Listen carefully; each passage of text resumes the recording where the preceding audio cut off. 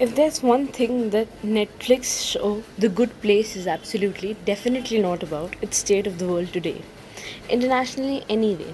For one thing, this feel good sitcom is never even set up in our world, but in non dimensional afterlife you might call heaven.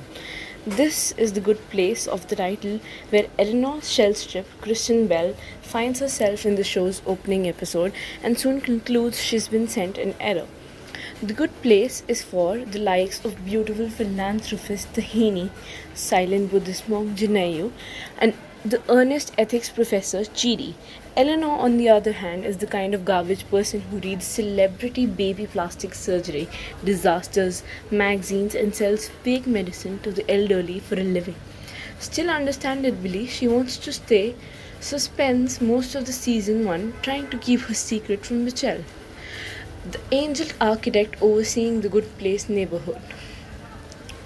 The Good Place was subverting some sitcom conventions, but it was also embracing others. One of the genre's defining features is the situations and characters that never fundamentally change. Whatever happens in an episode, however the high the stakes are, you are always by the next episode, or certainly by the next series, back to square one. Will and Grace will still life together. Maggie Simpson never outgrows her dummy. Del Boy never makes his fortune until the end.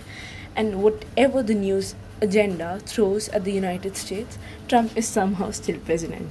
This may go some way to explaining how The Good Place continues to work as a light sitcom, even as it fearlessly explores weighty philosophical conundrums and peels back the layer of liberal self delusion.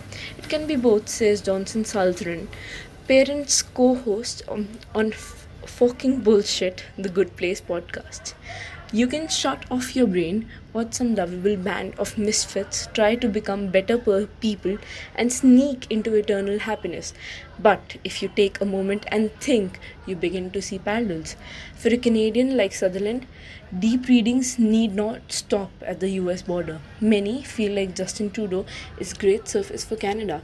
He's photogenic, charismatic. He shows up at all important rallies, even parades, and says the right things when the relevant people are listening. But behind the scenes, promises are being kept. Millions are scratching their heads. The Good Place neighborhood is Canada, and Michelle Trudeau is in simulation.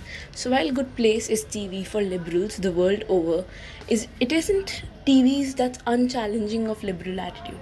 Note that the individual traits for which Team Cockroach, a title Eleanor gives the quartet following a Mitchell quip, have been eternally damned, also happen to be the traits conservatives most disparage in their defeated term.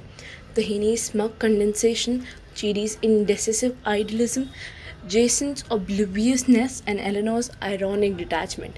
Only the most diabolically manipulated reality TV producer could have cast 4 more apt personality types for the times we live in, and this commentary on the TV medium is part of the joke too, right?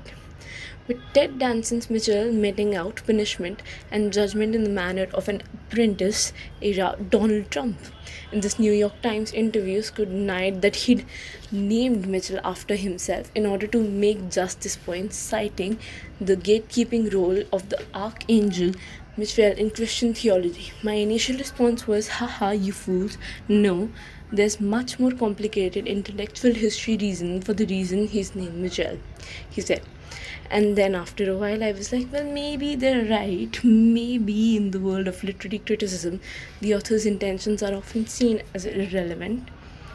Maybe subliminally, somewhere, that was the reason I chose that name. Indeed, none of the show was consciously intended to reflect the world we find ourselves in. But then it seems TV, much like the Almighty, works in mysterious ways.